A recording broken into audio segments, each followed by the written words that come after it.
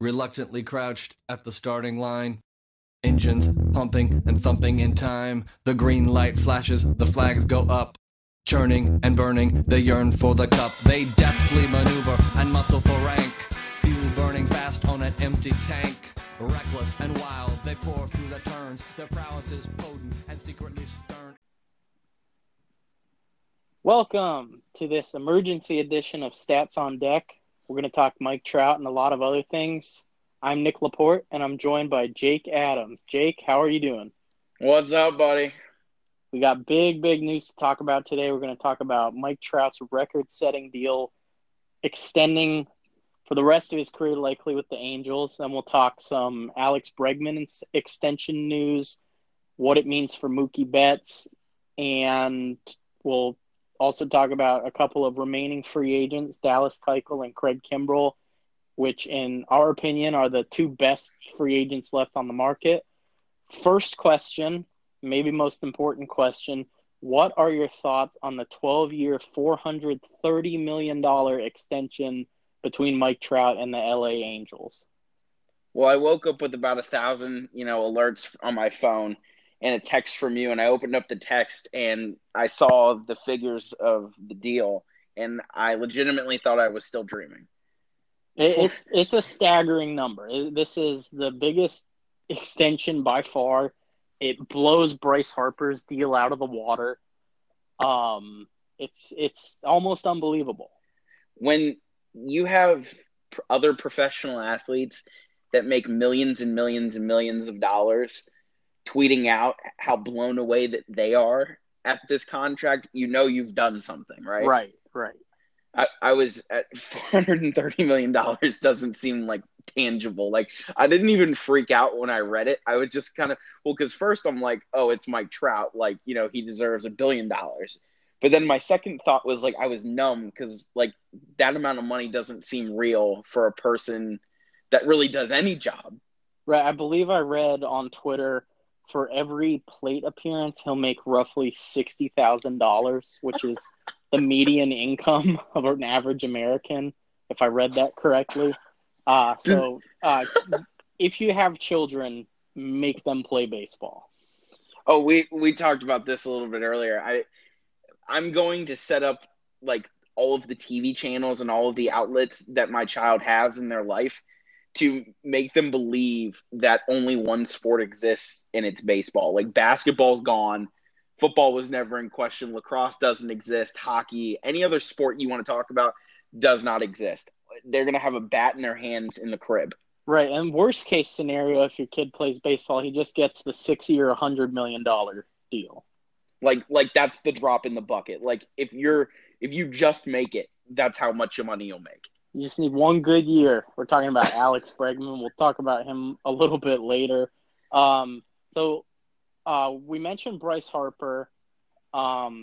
Quickly wanted to talk about a week ago, Bryce started his campaign to get Mike Trout to join him in Philadelphia 2 years from now.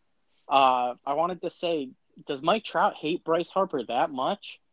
Just to not only spite him and rain on his parade of him signing the longest contract in sports, but also just personally, I think Bryce is not very good at fishing. I think is the point in all this. I think Bryce should stick to his own teammates from now on, because that was a disaster for him. Go ahead. To put yourself out in like a public way to say like, this is the guy that I'm hunting, which by the way, you don't even have to say out loud, because all of the other teams are also like doing everything in their power for him to potentially come to their team. But to publicly put yourself out there, this is just kind of what you get. Yeah, you get what's coming to you, Bryce. And but yeah, this deal is just crazy. And the thing that's kind of laughable about it is like, all we could talk about all offseason was where Bryce and Manny were going to sign in for how much money. Right. And it comes out like a week after both of them signed these groundbreaking, like record-breaking deals. Mike Trout just looks from his house and he's like, that's cute. Right, yeah. Well, we always knew Mike Trout was going to cash in when he got his next deal. We just didn't think it would be with 2 years left on his previous extension. A couple more notes about the extension. There are no opt-outs. So what that means is for the next 12 years, Mike Trout plays for the LA Angels. There is no chance to leave them on his terms, pretty much. So by the end of that deal, he'll be nearing 39 years old, and Right. the idea is that he'll never play for another team. So what I'm basically seeing, right, is that if these owners are going to give out these insane deals for this time of length, they're basically saying you're going to sell your soul to us. Yeah, it's a trade-off. Obviously, the Angels want to keep Trout at all costs at $430 million costs. And for Trout, this not only sets him up financially now for the rest of his life, for the rest of his kids' lives, and so on. So there's obviously a benefit to signing the extension now because if Mike Trout never picked up a bat again, he would still get paid the whole amount. So there's always incentive to do that. It contrasts. It shows where we are in baseball compared to basketball because you look at Mike Trout, the best player in baseball, signing the long-term extension, and you compare that to guys like Kevin Durant, LeBron James, signing the one-year deals for much of the last few years. Mm-hmm. It seems that baseball players value the long-term security more than the best NBA players do. Yeah, I agree with that. Like you said, it's a longer contract, and in baseball, it's guaranteed money. I just can't think of and this kind of goes playing off of the other major sports. It's like, what benefits are there to you individually and as a person to playing football? Because if you're an incredibly gifted athlete, right, you can more than likely play more than one sport. And in football, where it causes the most damage to your body, both in the short term and the long term, it also has the least amount of guaranteed money of any of the four major sports. And I have to think, I mean, this contract and this deal further reinforces the idea where it's like, if your kid has, and you notice that he's, got, hit the genetic lottery and he's 6'8", or, he's faster than everybody else, or he's got insane hand-eye coordination, or he throws the ball hard. Like, how do you not push him away from football into these other sports that are potentially not only more lucrative for them, but also better for their body long term? Right. I would have to say that's a good point. We've seen with this rush of deals this last month or so in baseball, the money is there for the best players. And even if you're just, your run-of-the-mill major leaguer, you're going to make some money. You're likely not going to cause your body much long-term damage. And in my personal opinion, baseball is a more fun sport. I suppose the only reason at this point you would play football over baseball is if it's truly your passion and it's your favorite game to play. Otherwise, I think you got to go try to get into the MLB. And this kind of clearly leads into the Kyler Murray discussion. It was like, sure.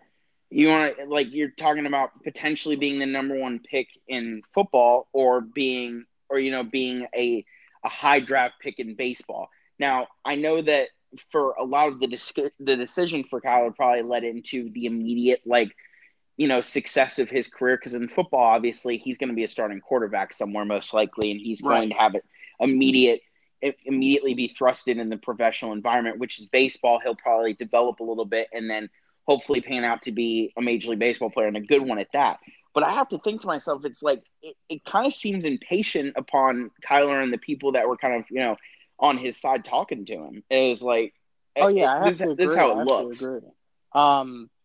In football, like you mentioned, he'll have a chance to become a starting quarterback right away, make a decent amount of money in the first part of his career, whereas in baseball, for those first few years, he'd probably be stuck in the minors with not much money at all. However, we see it with Mike Trout's deal right here. If you stick with it and you get good enough at it, you can make a lot of money. Right. And then also to think about, you're professional baseball career is just playing the averages is going to more than likely double playing professional baseball than playing football. I mean, I know he's playing the quarterback position and it's harder to have serious injuries at the quarterback position, but I mean, you are way more likely to get hurt and have potentially a career-ending injury in football than you are in baseball. And those few years that you're building up and getting better in the minor leagues and then working your way into a roster spot at the professional level in baseball, those are years that you're going to have in longevity compared to the NFL when you're ending your NFL career, 5, 6, 7 years shorter when you would be playing baseball. Right. That's a good point. I just wanted to also bring up, sort of to reiterate what you're talking about. So if we look at some of the NFL players that have made the most money over the courses of their careers, the number one and number two are the Manning brothers, according to BusinessInsider.com. So Peyton Manning, in his career, made just under $250 million. It's a lot of money, and he's invested it well and everything. He's not going to be wanting for money ever. But that was over the course of his career, nearly 20 years. Mike Trout's going to make that in the first 6 or 7 years of this deal. He's going to blow that number out of the water. So it's a little bit comparing apples to oranges, but when you look at the earnings, you're definitely going to want to go with baseball. Just to reiterate that. And nobody's saying that Kyler Murray, is going to be Mike Trout. But the idea that, if he plays to his potential and he's even at the lowest, making a couple all-star teams, that's worth a $100 million contract easy. Right. Yeah. I personally and that's all guaranteed. I think he made the wrong choice. There are questions about him besides the usual ones. Like there are height concerns. There are concerns about how he fits into an NFL offense. So we won't get it. We don't have to get into any of that. But it's like it just seems like for Kyler Murray, the smarter bet was probably to go baseball. But if football's really his passion and that's what he wants to do, I don't blame him. Yeah, he made the choice that he made. There's not going to be a Deion Sanders or Bo Jackson situation where he's flip-flopping between both of them. But there is always the chance because I know the ace said that if he ended up wanting to choose baseball, that contract could still be in place. So he could always make the switch and transition if he wanted to. But for right now, he's kind of made his bed. Right, and now he's going to have to lie in it. So we'll get back to Mike Trout. Just a couple of statistics about Trout here. This is from Jeff Passan from ESPN.com. Trout's played just over 1,000 games. He's hit .307, 240 home runs. He's driven in just under 650 runs. He scored almost 800 runs. He's stolen almost 200 bases. And his wins above replacement in his career, 64.9 according to Fangraphs. No player has even come close to that in the early stretch of their career. Mike Trout has played really 7 full seasons of baseball. Right. Pushing on 8. And he's already at 64.9 wins above replacement for his career. Right, and even if he never got further than that, it would still be well, I don't want to say that, but even if he tails off dramatically over the next few years, he's pretty much a guaranteed Hall of Famer. The idea that he has been hovering around that 9-win mark to 8-win, 10.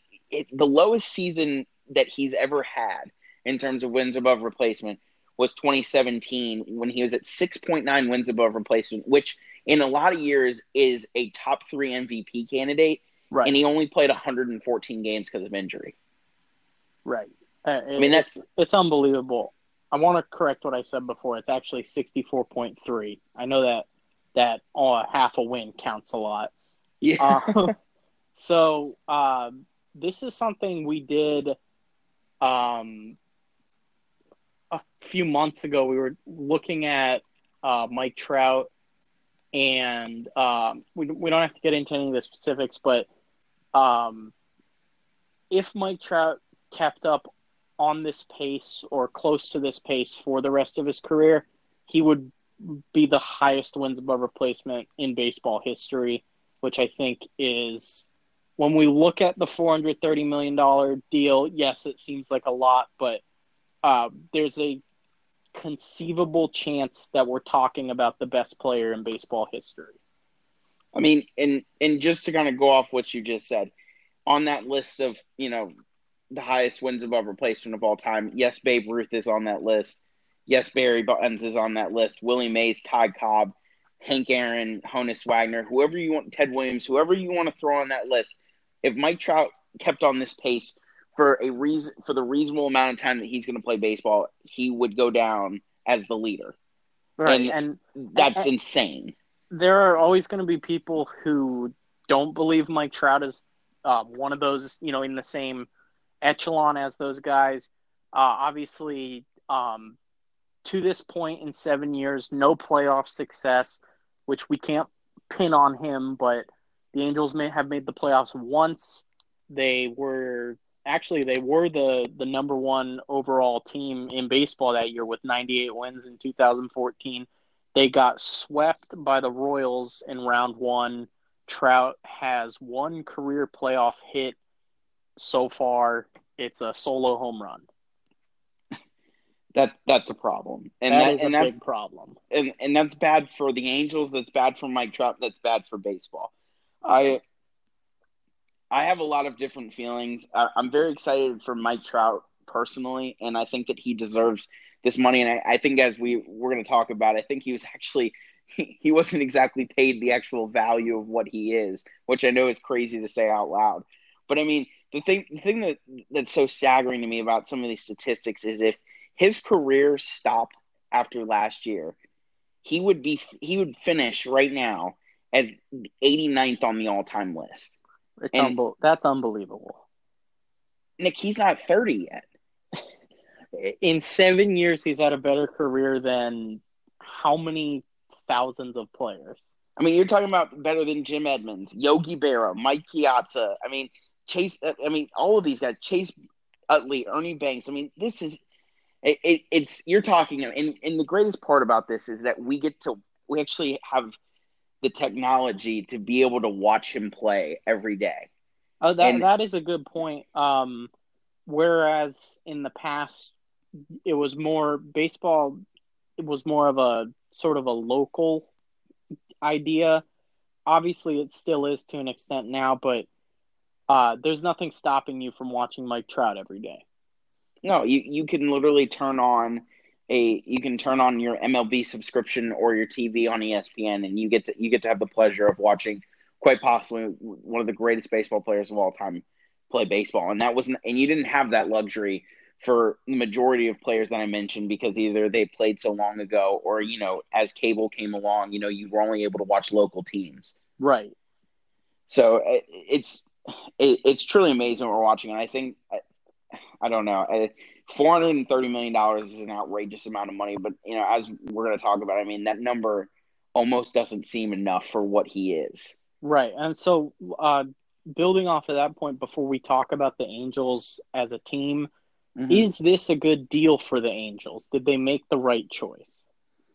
I think they did, and I think that he would not have gotten, maybe he probably would have gotten close. I think it would have been around $400 million, but I don't think he would have gotten nearly this high of offer on the open market. And I think Mike Trout knew that, and I think the Angels were in a desperate position to make sure that they held on to him.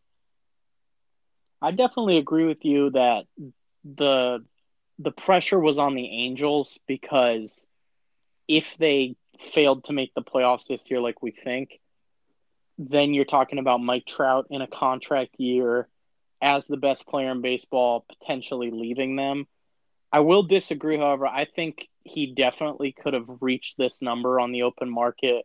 I know teams have been hesitant to hand out big deals the last few years, but there's a difference when we're talking about Bryce Harper versus Mike Trout. With Bryce Harper, there's potential to be a Hall of Famer, and so that's why he wants he wants the 300 plus million, and you can see why some teams would shy away from that. With Mike Trout, the track record is already there. You know what you're going to get from him. You're going to get 9+ wins above replacement every year. He's going to play every day. He doesn't really slump. He doesn't really oscillate at all. He's a very consistent player. So I'll disagree there, but I definitely agree that this was the right move for the Angels. $36 million a year is a lot, though. It's a ton, and it's going to be a ton for a long time. I mean, when we talked about the Bryce Harper contract, $25 million a year is a lot right now, but it won't be in a couple years. And that contract is going to open up a way for potential other all-stars and other big-name players to be able to sign lucrative deals that are enticing to them, and while also having enough payroll to field a team. With the Angels, who are a mid-market team, committing $35.5 million to Mike Trout every year for the next 12 years is a lot of money. Yeah, it's going to limit their flexibility in a big way. It's going to fall on them to develop talent within, which is something they've struggled with in Mike Trout's career. Yeah, they've obviously been riddled by injuries in the pitching rotation. They've had competent guys, but they've had problems being able to mature young players to be productive everyday Major League Baseball players, and that's kind of why you've seen the Angels and Mike Trout miss the playoffs in recent years, because of their inability to be able to develop young talent, draft well, and then bring guys up to be producers and back up Mike Trout in this lineup. Right. I could not agree more. So we're going to take a quick break, and then when we come back, we will talk about the Angels and if they can make the playoffs now or if they're going to have to wait a little while. Okay, we're back. It's time to talk about the Angels. We mentioned moments ago, Mike Trout signed the long-term extension. Now we want to figure out how far away are they from making the postseason again. So looking at the depth chart, their outfield looks competent, and obviously the best, you have the best player playing center field for you in baseball. You can expect for Justin Upton to hit anywhere between 30 and 40 home runs in a season, right? But also strike out an insane amount of time. So there is protection there, but there's also liabilities behind Trout there. And then we're definitely going to need to see some improvements from Cole Calhoun. Yeah, that is one of the things I think Angels fans have been waiting for a while. And I guess to Calhoun's credit, from 2014 to 2016, I mean, he was a good player. He was putting up roughly 3.5 wins above replacement per season. He was a perfectly acceptable bat in the lineup. He's a good defender. Since then, though, in 2017, he put up 2.2 wins above replacement, and then last year fell off a cliff, and he was worth 0, which you hate to say. You don't love to see that, Nick. And usually when you see early signs like that, you're like, maybe this guy can develop here. Unfortunately for the Angels, he's 31. The time is now for Cole Calhoun. There's not going to be a lot of maturing and growing left in his bat, or in his play. So the time is going to have to be now for Cole Calhoun to kind of step up and be a contributor on this team. Now, we also should mention the infield has improved with the addition of Zach Cozart. I think that was a really quality pickup for them. You've got a very dependable infielder with a good bat. Right, I agree. And then Andrelton Simmons last year seemed actually, always expecting Gold Glove winning shortstop defense. Right. But he actually found his bat last year, and it led him to an All-Star appearance. Right. He put up 5.5 wins above replacement. Definitely has become the player they were hoping for. I'd say certainly he's good enough to be a sidekick for Mike Trout. The problem is beyond that. I wanted to talk about another addition they made, somebody I'm very familiar with, Justin Bour. He's going to be playing first base for them primarily. Bour is kind of I would compare him to Adam Lind, Matt Adams, guys like that. They're kind of pretty much replacement level first baseman. They're not a negative, but you can't really depend on them to be a key cog in your offense. Now, there is one person on this team that we have yet to mention who can not only back up Mike Trout, but can be an absolute showstopper. Right. You may have heard of him. He's kind of a big deal, and he's a champion. I think we all know who I'm referring to, Mr. Tommy La Stella. Tommy La Stella. That is not where I thought you were going with that.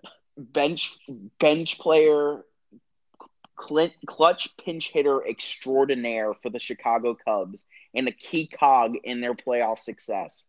Tommy La Stella has chosen to join arms with Mike Trout and bring a championship to Anaheim. Right. With La Stella, I will say you don't want Tommy to be a starter on your team. If he's starting a lot of games, that's bad news. But as a utility guy, I think that's actually a sneaky good pickup. I agree. I don't know if it's going to lead to the championship right away, but I think it's a good pickup nonetheless. One guy we have not mentioned yet, and we can't go any longer without saying his name, Shohei Ohtani. Showtime. It's showtime. He's going to be hitting all season. He's going to forget about pitching for a little while here. This guy is just electric. So I guess Shohei is going to be able to find a way into this lineup.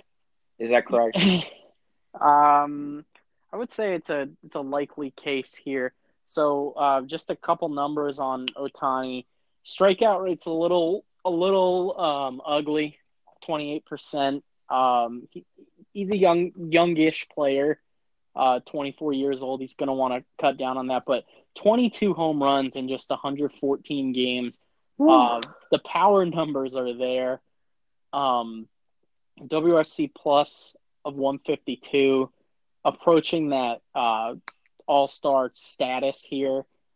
If he gets a full season at the plate, he could be the X factor for this team.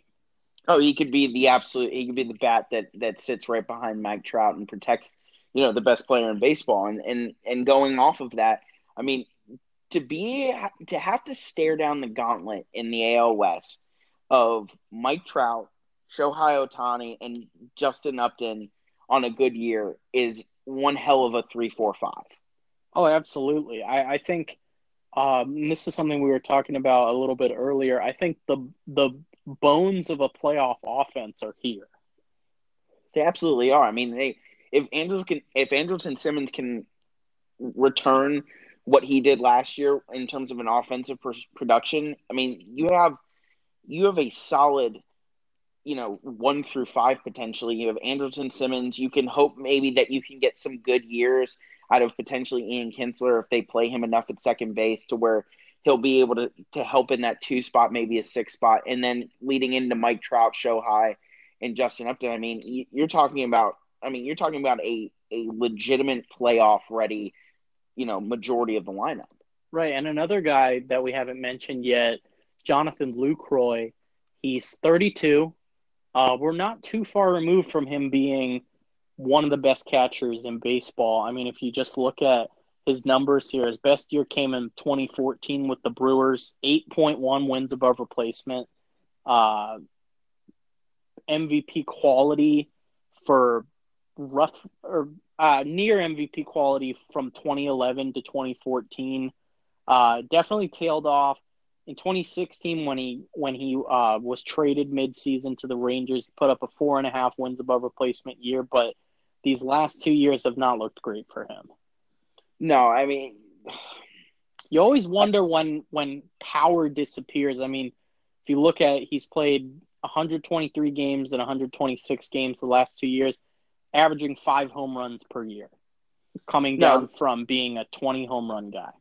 Yeah, I mean, obviously the production isn't there. I mean, age is obviously becoming an issue, but I mean, we saw with Ryan Zimmerman. I mean, their abilities to be able to produce in your old age and kind of find spurts to be able to contribute to a lineup. I mean, you don't have to play every day, and then you also can fit into spots and also have leadership. And as a guy that's been there, Right. I have to agree there. I think, like you said, he's getting up there in age, but at age 32, I think he's a candidate for a bounce back season. And sort of building off that, wanted to talk a little bit about Matt Harvey. yeah, Matt's an interesting candidate. I mean, he went through what I call his professional rehab when he was dealt from the Mets to the Reds. Right. He calmed down a little bit. The nightclub appearances were less and less. Listen, I'm not saying there's not things to do in Cincinnati. It's not a great town, but he's not in downtown Manhattan every night till 3 a.m. and then having to pitch at 1 o'clock.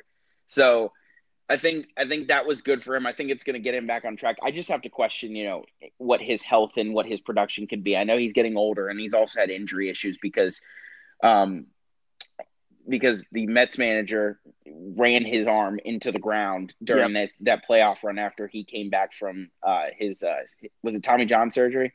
Right. Yeah, he had the really impressive rookie campaign, 6.2 wins above replacement in 2013.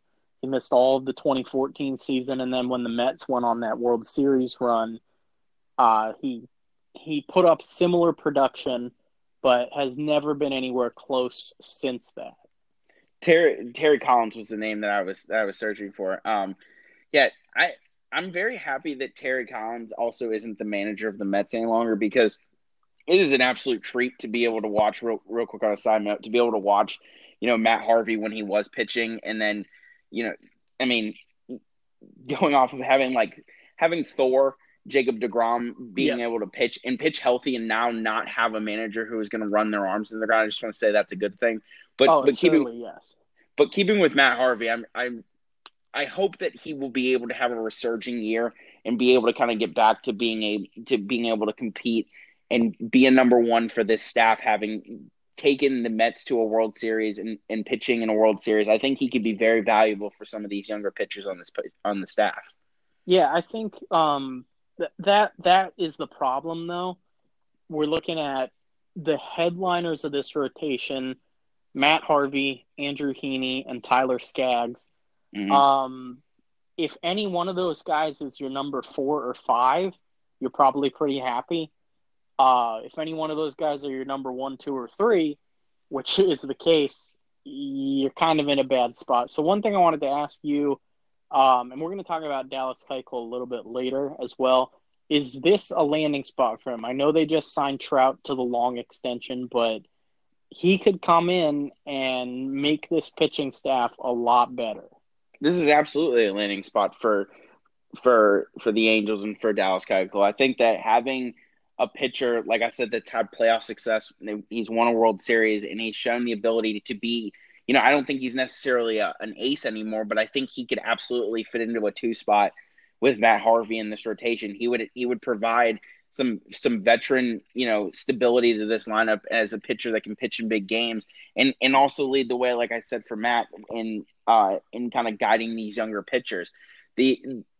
It would give me more optimism for them to potentially be a wild card team in the AL if they did land him, because right now this pitching staff is not good enough to be able to help this team make it the playoffs. I mean, now, having said all of that, I think that they might potentially have the best number 5 in all of baseball.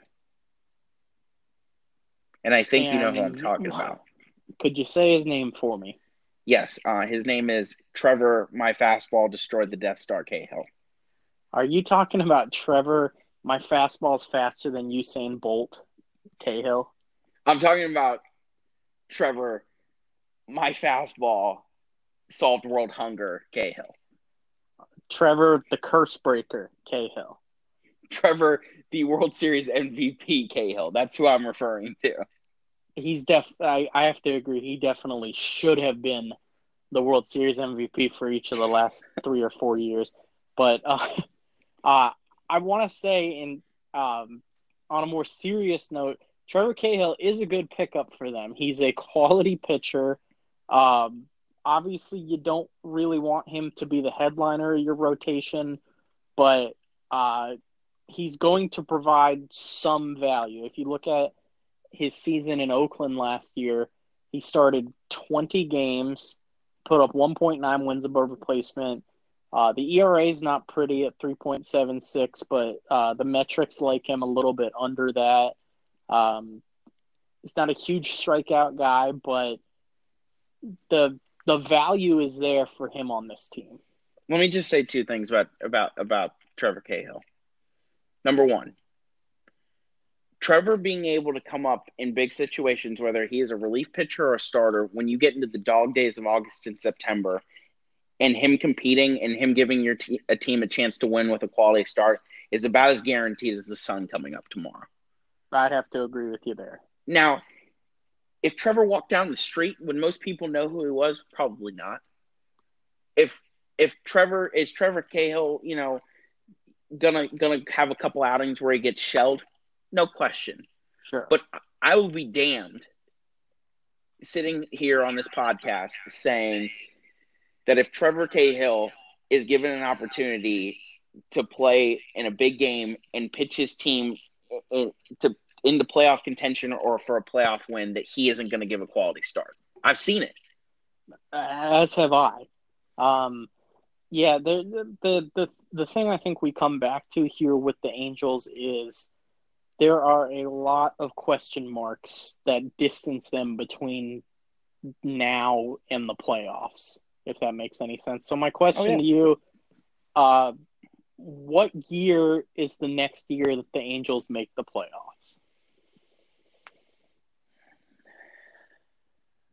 I'm sorry for any Angels fans that are about to hear my answer, but I mean, realistically, if they get some front office people and some scouts and player evaluators that can develop young talent, I think that it's reasonable that the Angels can acquire some good young talent and kind of get away from, get off of the Albert Pujols deal on some of these aging contracts. I think it's reasonable to expect that they can probably be a wild card in the early 2020s. So 2, 3, I'd say the gap is probably 3 years from now is probably what I would say.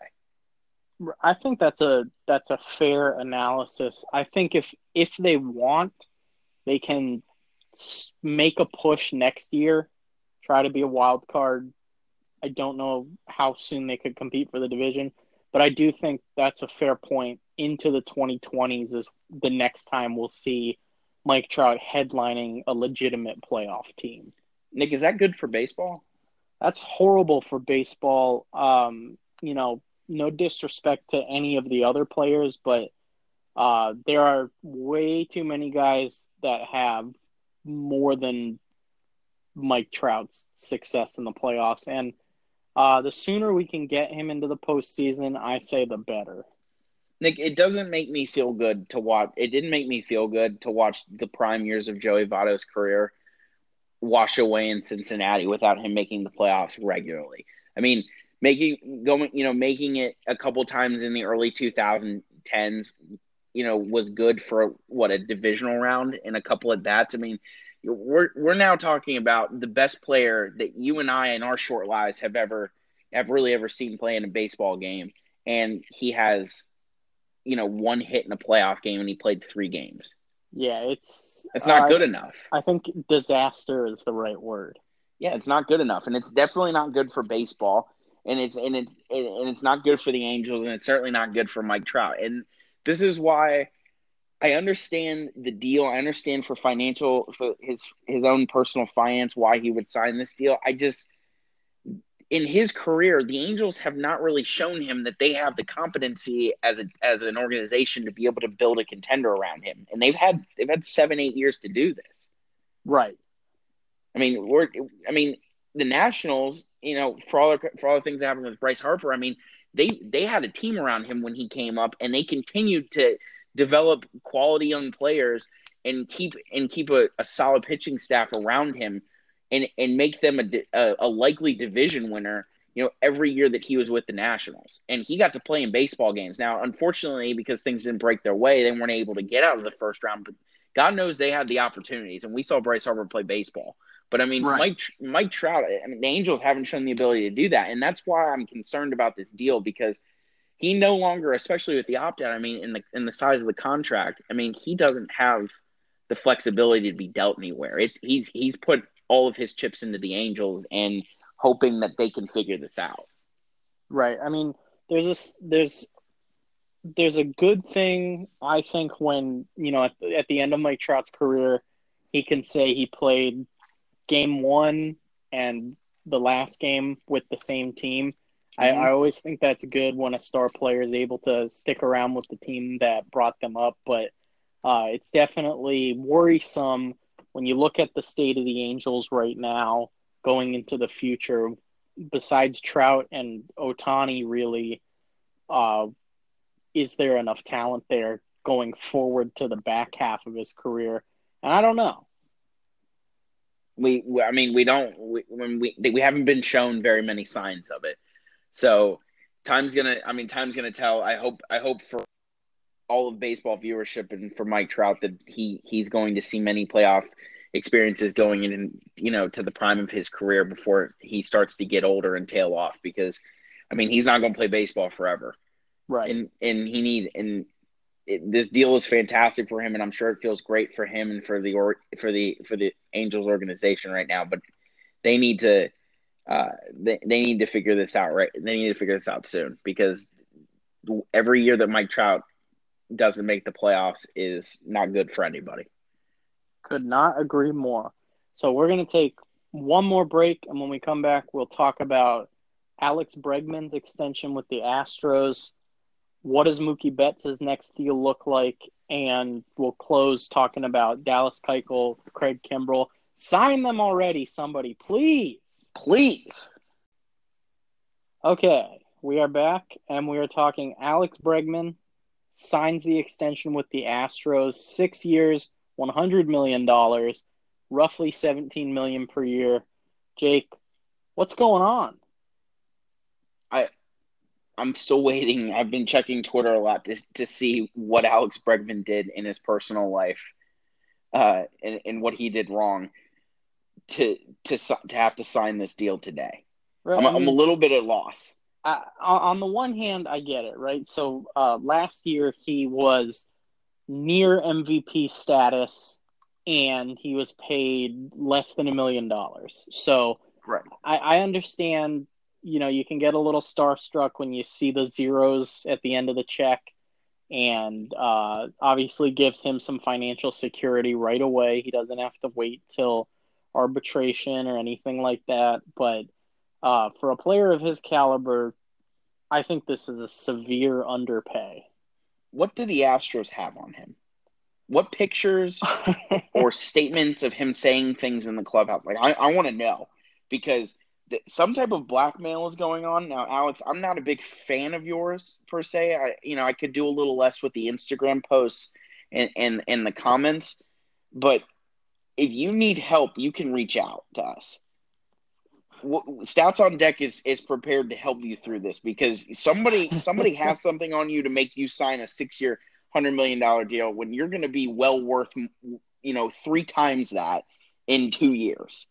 Right. And I wanted to point out, so Ken Rosenthal tweeted this out. Bregman has 2+ years of service, the same level Mike Trout was at when he agreed to a 6-year, $144.5 million deal with the Angels in 2014. Even just right there. Now, obviously, after Mike Trout's first 2 seasons, he was outstanding. He was far and away the best player in the league in both of those years, in my opinion. That's still $44.5 million more than Bregman signed for. And remember, this was 5 years ago. And right. Contract numbers have gone up. For Bregman, I don't see how this makes sense. For the Astros, this is a dream. This is a dream come true. Yeah, exactly. Because as the Astros, as being in terms of payroll, they're a middle of the, they're the middle of the road payroll type of team. They're not the Dodgers, they're not the Red Sox, they're not the Cubs, Nationals, any of these high paying over the luxury tax type teams. Right. And I think, as we talked about on other podcasts, this, in order for the Houston Astros to stay relevant and for them to continue to be contenders, not only in their division, but as, potential World Series winners, they were going to have several young players take, hometown friendly deals. And it happened. This is the start of it. So whoever was talking to Alex Bregman in their front office did a hell of a job, because 6 years for $100 million is the direct way of being able to re-sign George Springer, Carlos Correa. Well, that's one question I did want to bring up. So Altuve's extension has already been signed, and now Bregman's has been signed. Can they keep both Correa and Springer? I think now that they signed Bregman to a reasonable deal, I absolutely think that's the case. And who's to say that this logic won't be spread to Carlos Correa when it's time to talk about his extensions? I mean, he can point around and look at Jose Altuve and Alex Bregman and say, hey, listen, they took less money so that we could keep guys here to stay relevant, and I think you should do the same. And I think there'll be pressure on him to do the same. And this is actually really rare in this day and age of baseball, because so many guys are looking for, more years, more money, record-breaking contracts like we've seen with Bryce Harper and Manny Machado. And to be able to, have the ability to sign these, more reasonable contracts to keep a quality, one of the best teams in baseball together for the next, 5, 6, 7, 8 years is huge. Oh, yeah, for sure. I think with the Astros, obviously they have a World Series win together. They've been making the playoffs pretty consistently together. And I think I'll say George Springer will remain with the Astros. He's not quite on that all-star level the same way guys like Altuve, Bregman, and a healthy Carlos Correa are. So I think George Springer will stick around, and as we've seen in the postseason, that's always a good thing for the Astros. I don't know if they're going to be able to keep Correa. I think it's going to depend on how the next couple of years of his career goes. Can he prove that he can stay healthy? Can he get back to that level we've seen from him? Because if you look at Carlos Correa, obviously he's still young. He's 24 years old. It's not like he's a huge veteran at this point, but he put up back-to-back 5.2 wins above replacement seasons, 2016, 2017.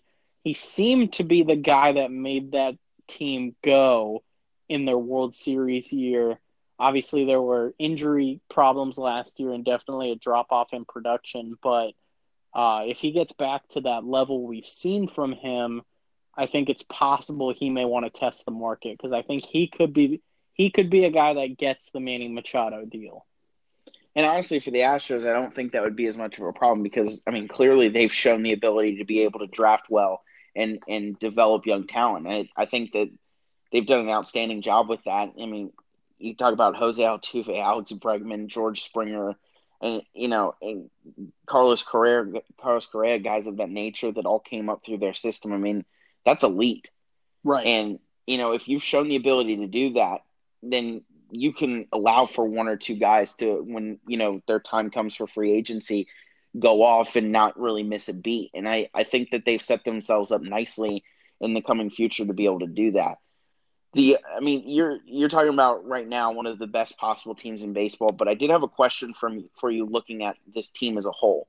Obviously, from positional wise, they're going to be an elite offense. They added Michael Brantley, who we're hoping can still stay healthy. George Springer, Josh Reddick in right field, Gold Glove winning right fielder, can have a good bat at the end of the lineup. And then the infield, obviously, Altuve, Correa, Bregman is insane.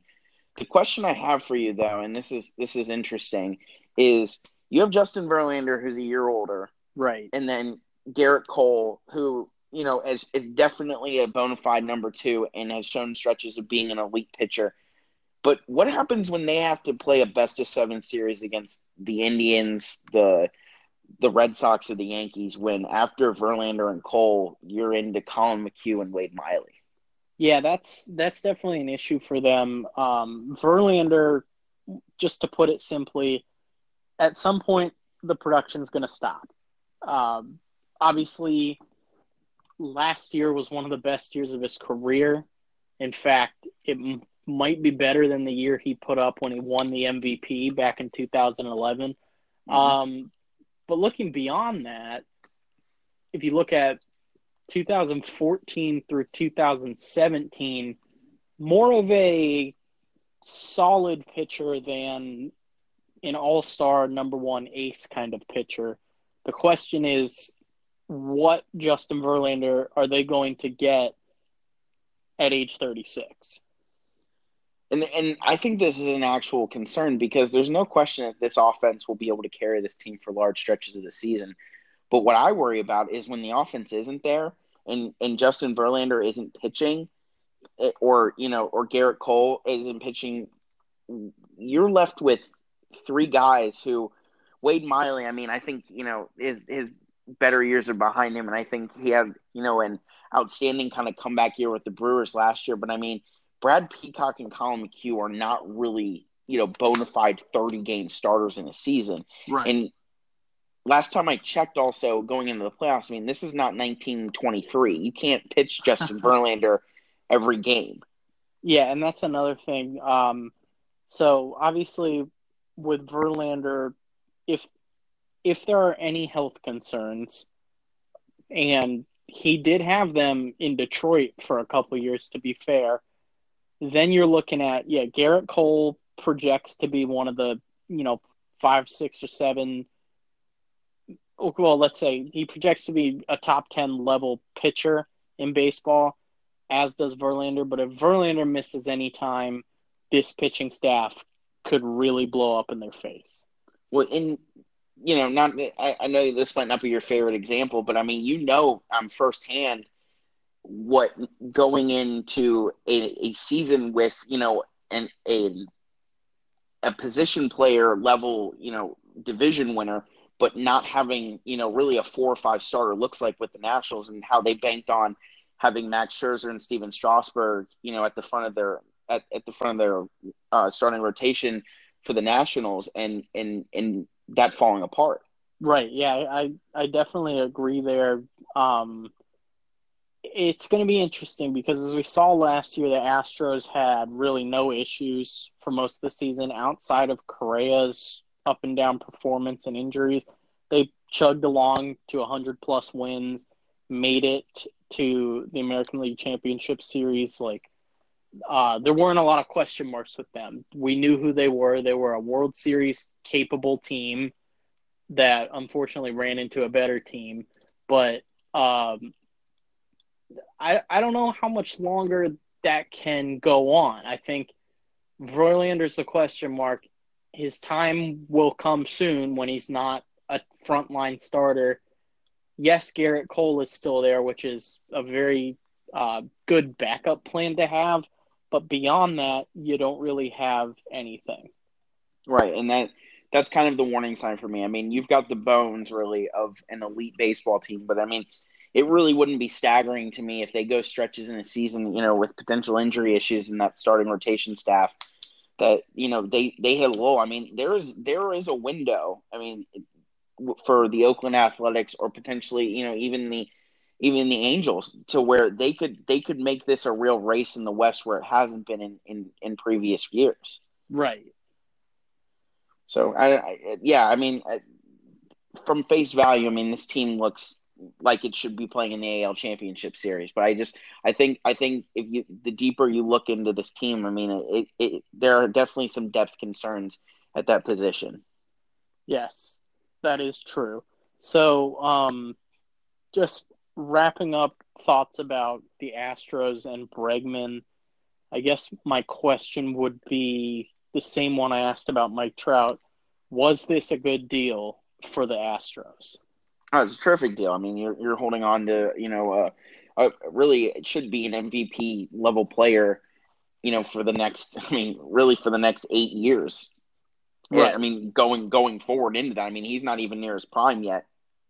I mean, this is a steal. So you've got him locked down, and he's being paid reasonably, and I think that boosts morale, and it also shows guys like Carlos Correa and George Springer that they're willing to reward you for really producing, and that doesn't come by with every team. I mean, most teams are really happy to have this year service deal where you're on these rookie contracts and arbitration, and you're basically playing for for pennies on the dollar. So now I want to talk about one of your favorite players, one of my favorite players, one of everybody's favorite players, Mookie Betts. We're just going to recap a little bit here about Mookie. He's coming off a World Series win. He's coming off an MVP season. He's looking like he can contend with Mike Trout to be the best player in baseball, and the Red Sox need to extend him now. Speaking as a diehard Red Sox fan, that side of me, I would wanted this done, as soon as the last pitch was thrown last year and we won the World Series. I don't think Mookie Betts will be playing another game for another team. I think he'll be signing a big deal. I think the immediate focus, though, for the Red Sox right now is extending Chris Sale and Xander Bogaerts.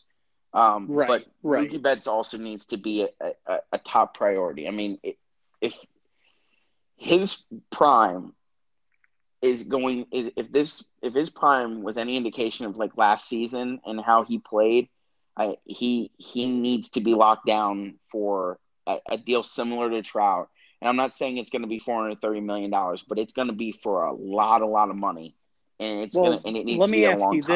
Let me ask you this: if the Red Sox offered today 13 years, $450 million, which would put him in the $34.5 million a year range, similar to Trout, should he take that deal? I mean, just trying to speak as biasly as possible, I absolutely think he should, because I mean, not only is it an insane amount of money and it's for a deal, I mean, you're also doing it with the same team and a team that is competitive almost every year in baseball, not only in their division, but to go to the playoffs. And I think that deal does more than say that they are invested in Mookie Betts and want him and need him for the long term. The only thing that I think about is that the Red Sox are willing and have been willing to go over the luxury cap and luxury tax and pay that money.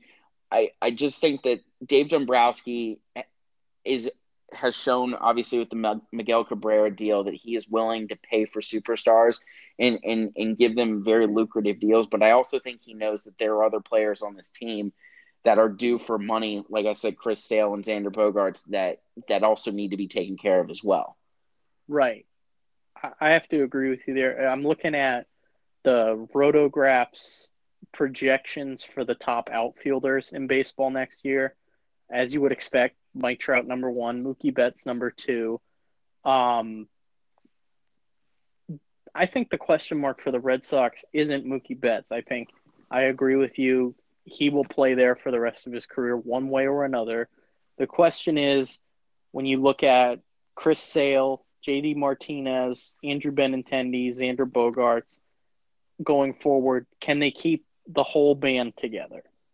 I absolutely think you can, and I think that's why they've staggered these deals the way that they have. I think that they're going to be able to give contracts to the likes of Xander Bogaerts and Chris Sale. Like, Chris Sale's going to be paid a lot of money, probably a deal similar to Max Scherzer. And then I think Xander Bogaerts is also going to be paid reasonably for what he is. And I think Xander Bogaerts is also going – I don't think you're going to get any outrageous expectations from him. He's not really the type. He's played in Boston, won 2 championships. I think he's going to be paid as a top 5 infielder, that should be making all-star teams. In that, I would say a reasonable deal for Xander looks somewhere in the likes of a 7-year, $200 million deal. Right. I think that's totally fair. I think the advantage for the Red Sox here compared to the Angels is that the Red Sox, as you mentioned, can afford to have guys on deals like this. With the Angels, Trout's their deal. Everyone else is going to make significantly less. With the Red Sox, you can pay Betts a lot of money. You can pay Chris Sale a lot of money. You can pay JD Martinez a lot of money. and still expect to be able to fill out the team with good players. I think there's no question Mookie Betts will be extended sometime in the next year at most, I would say. I think the only question is, what are they waiting for?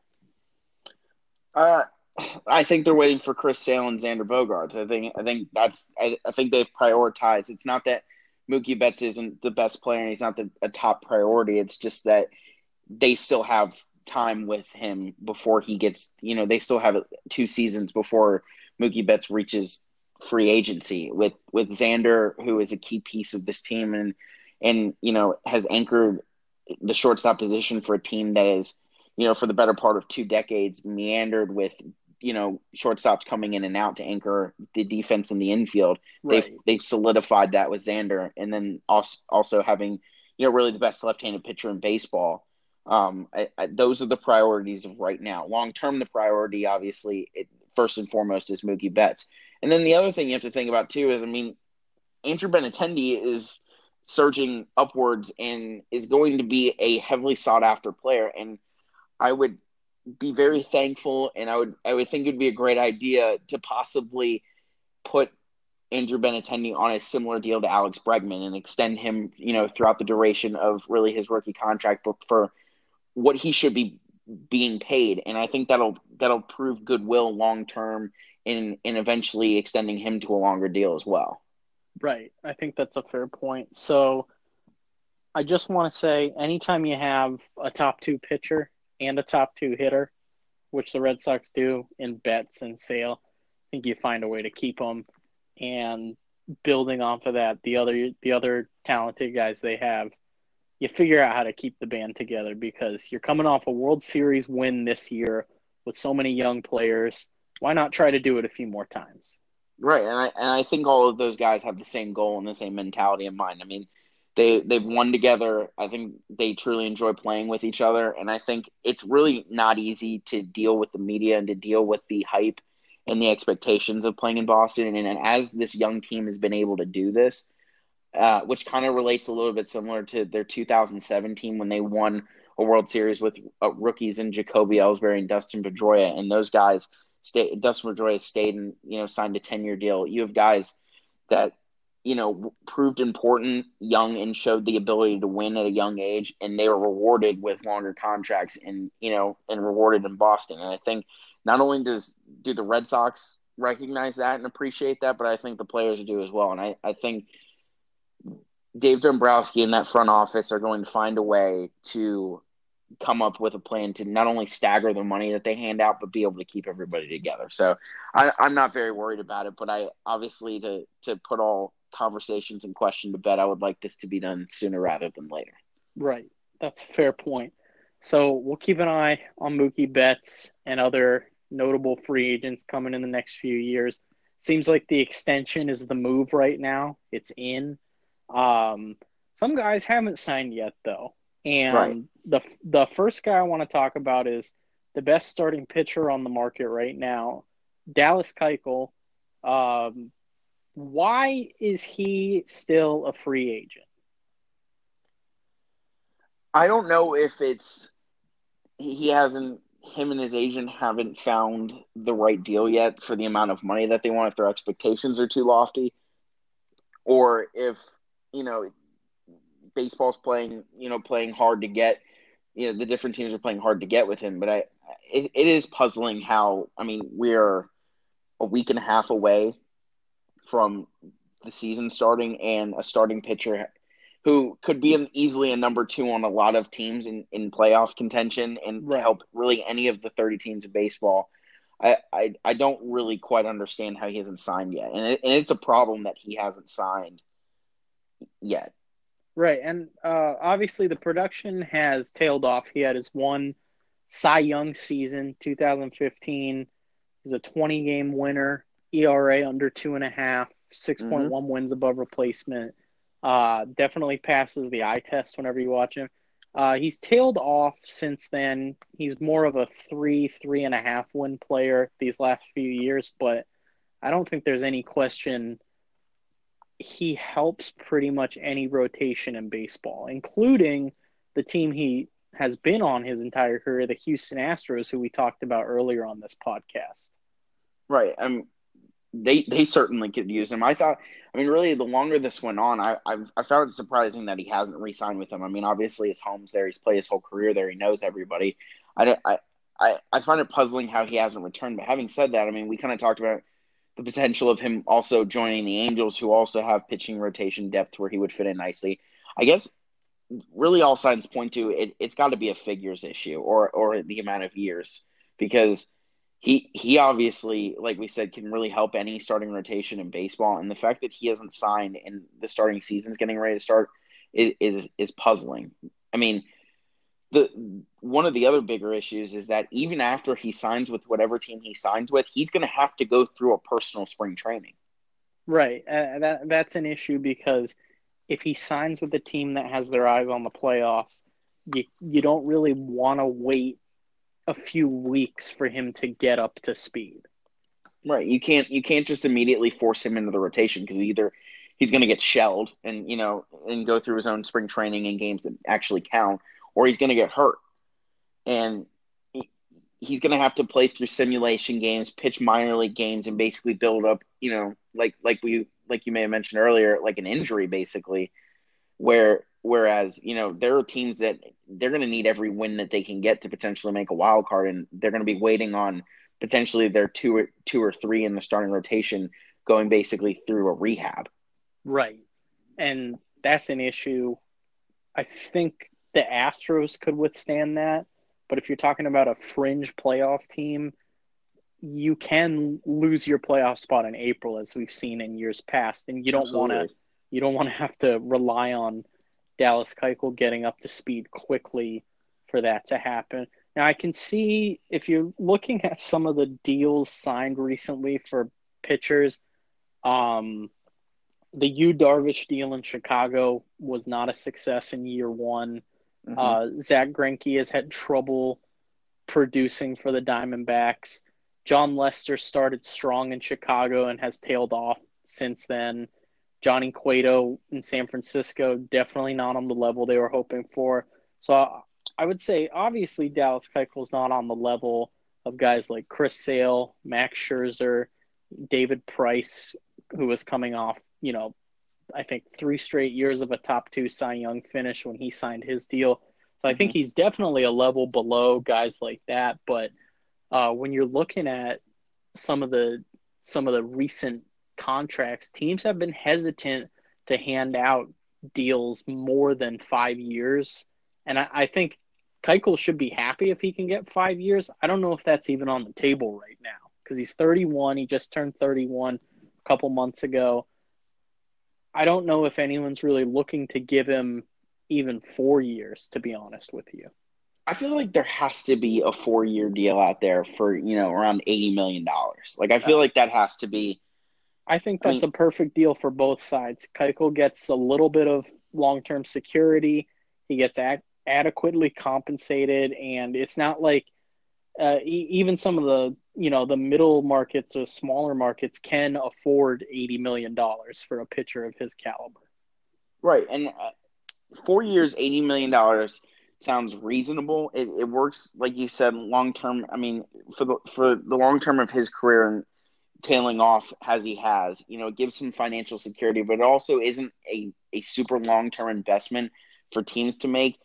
And this could actually, it could end up being a really good deal because, you've seen with aging pitchers like Rick Porcello for the Red Sox, where, he's getting older, but if you sign him to that 4 or 5 year deal with reasonable amounts of money, where they're usually making between $15 and $20 million a year, if they don't produce, it hurts, but it doesn't kill you. And if they do produce and everything goes great, it looks like a genius investment. And for Dallas Keuchel, I think it's a reasonable risk to take.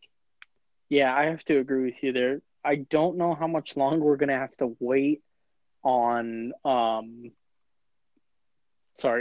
March 5th. Buster Olney reported Keuchel is not close to signing with anybody. That was about 2 weeks ago. We haven't heard much since then. We've outlined in previous episodes where we think he should end up. My question to you is, should the Astros swoop in and give him the deal he wants right now, or should they wait him out and try to get a bargain? I don't think like you kind of mentioned earlier, I don't think that Houston's desperate, and I don't think that they need to. I don't think that they need to just bend the knee to this type of to a crazy, 6-year, $100-something million deal to Dallas Keuchel. They're not in that position. I think really the longer they waited, I think there's more power to to the organizations in baseball, because really you can always get at the deadline, you can always get bolstering help in your rotation if you're a contender, but Dallas Keuchel is going to have to make a decision soon, and I hope it's somewhat reasonable, because I think the longer he waits, the less power he's going to have in this bidding process. Because eventually he's going to have to sign somewhere. I mean, you can't sit out a 162-game season at his age. I could not agree with you more. Speaking of sitting out, there were rumors that Craig Kimbrel was threatening to sit out this season. His agent denied those rumors back in February, saying he looks forward to signing a new contract in the near future. For Craig Kimbrel, he has been linked recently to teams like the Phillies, the Nationals, the Braves, the incumbent Red Sox, and just earlier this evening, Ken Rosenthal reported that Kimbrel has been in talks with the Brewers. Where does he go? Where do you think he ends up? I am going to pull the opposite of of Bill Simmons, and I am going to not choose my personal team. I think Craig is going to go to the National League. I think the Brewers could be a really good fit. I mean, that'll bolster obviously one of the best bullpens in baseball. I think the Nationals are also a candidate. I think they have the money to spend for a closer position. I know they have Sean Doolittle, but I think that they'd be able to work out a situation where having Craig Kimbrel and the possibility of Sean Doolittle tandeming in 8-9 inning matchup would go a long way in not only securing, the health of a starting rotation, but also could prove very successful late innings in playoff baseball and deep into September.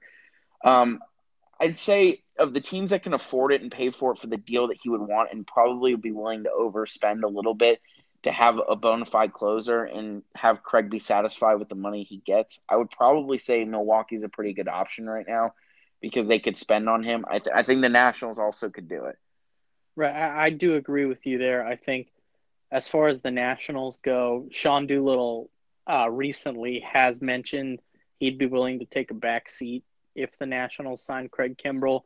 But I really like the fit with the Brewers. I think when you have a pitcher like Josh Hader, who broke out onto the scene last year as a non-closer, I think it's a perfect fit. You put Kimbrel in that spot and still use Hader as your fireman, for lack of a better term. However, I have thought from the beginning of this process that he's going to end up re-signing with the Red Sox. I think he would make that bullpen much better. He's coming off a World Series win with that team. Why not try to win another World Series? I absolutely think he can come back. His family's here.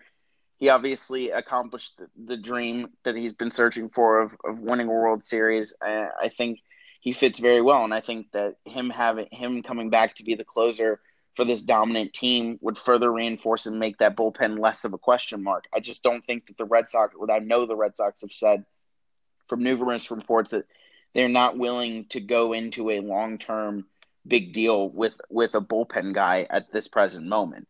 And I think that kind of goes back to what we were talking about with signing Chris Sale and Xander Bogaerts and getting ready to extend Mookie Betts and the other players into the coming years, JD Martinez. And I think the Red Sox aren't quite in a position or near desperate to have to do that. And I think that's one of the reasons that derails him coming back to the Red Sox. Having said that, if Craig Kimbrel really values winning and wants to sign a reasonable deal, I think he absolutely could come back to the Red Sox. I don't know how likely that is. I think Craig got his World Series, and I think he's looking for a big deal.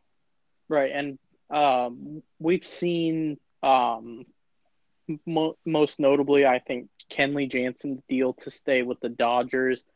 I wouldn't say it backfired, but that's a lot of money to give to a relief pitcher when we see year to year it's very difficult for relief pitchers to produce. But Craig is one of those guys that has produced great numbers over the course of his career. He's only 30 years old. If you sign him, he's more than likely going to be one of the best closers in whatever league he's in. I think the time is now to sign him because we are just about 8 days out from opening day. He's not going to take a lot of time to get ramped up to speed the way a starting pitcher would. That being said, I think Craig has more leverage here because since he's able to jump right in, he really could sit out for a while if he wants to. I mean, if he wants to wait until July to sign with somebody, it's not ideal, but he would help bolster a playoff team's bullpen and probably be able to get more money than he could today. That being said, I think we just got to get this guy signed and move on. I agree. I think he needs to be put out. He needs to absolutely be in a team, and I think it's not good when when starting pitchers or really any players, bullpen guys, anybody is waiting until the last week of the off season or the beginning of a season going into a season to sign. And I mean, this stuff should be handled before January or during January at the latest, and then they should be ready to come into camp. And it's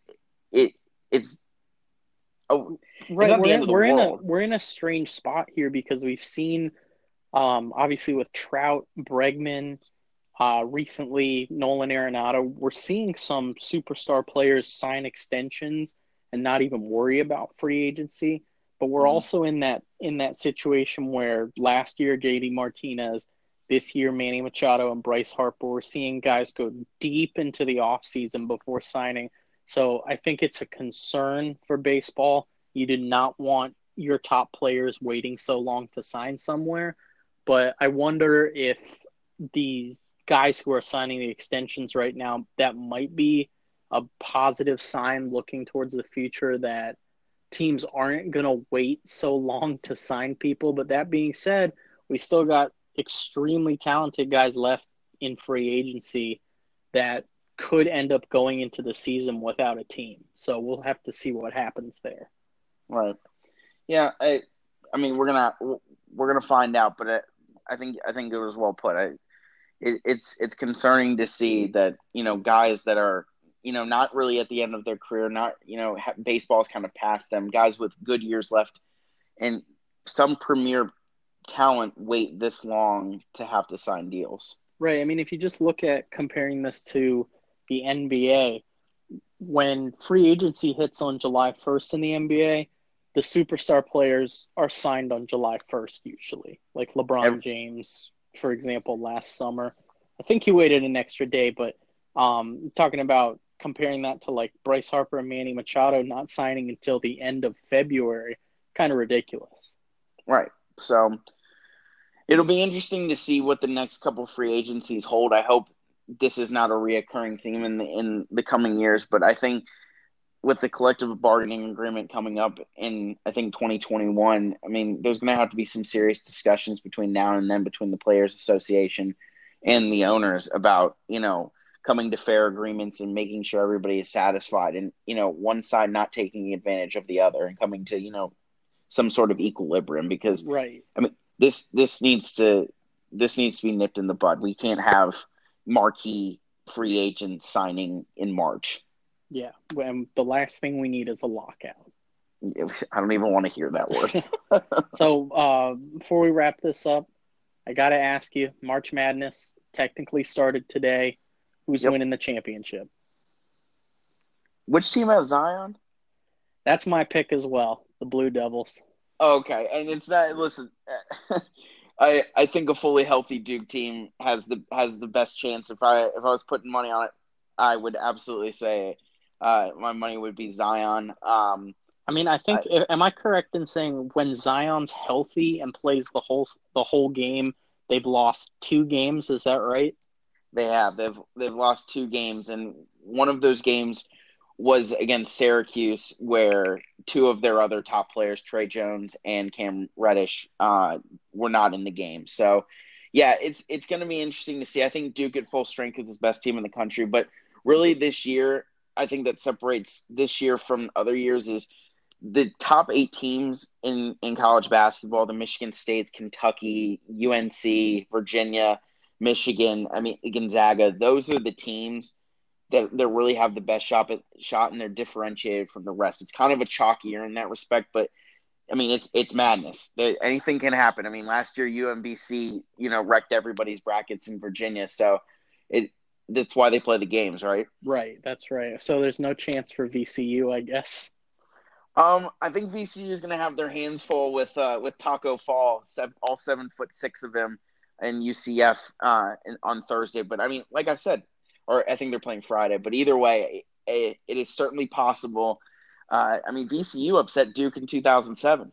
I long for the glory days of 2011 when I was 15 and VCU made it to the Final Four. I don't know if it's ever going to happen again, but we'll keep an eye on the tournament. So, any closing thoughts about Mike Trout, Alex Bregman, Mookie Betts, anything we talked about here? Not one. I do have a closing thought, and that Anthony Rendon, who of course we didn't mention until the end of this podcast. I think we always wait till the end of the podcast to talk about him. Needs to be re-signed yesterday, Nick. What is going on? I think the good thing here is these last few deals. If you look at Machado, Harper, Arenado, Trout, and Bregman, we kind of have a litmus test of what guys are worth. And I think the only question is not if, it's when, because I think Rendon will sign an extension at some point in the near future and stay with the Nationals for the long term. Right. I hope so, and it needs to have been done yesterday. So thank you guys for listening to Stats on Deck. I'm Nick Laporte, and I was joined by Jake Adams. Jake? Boom. Yost ball.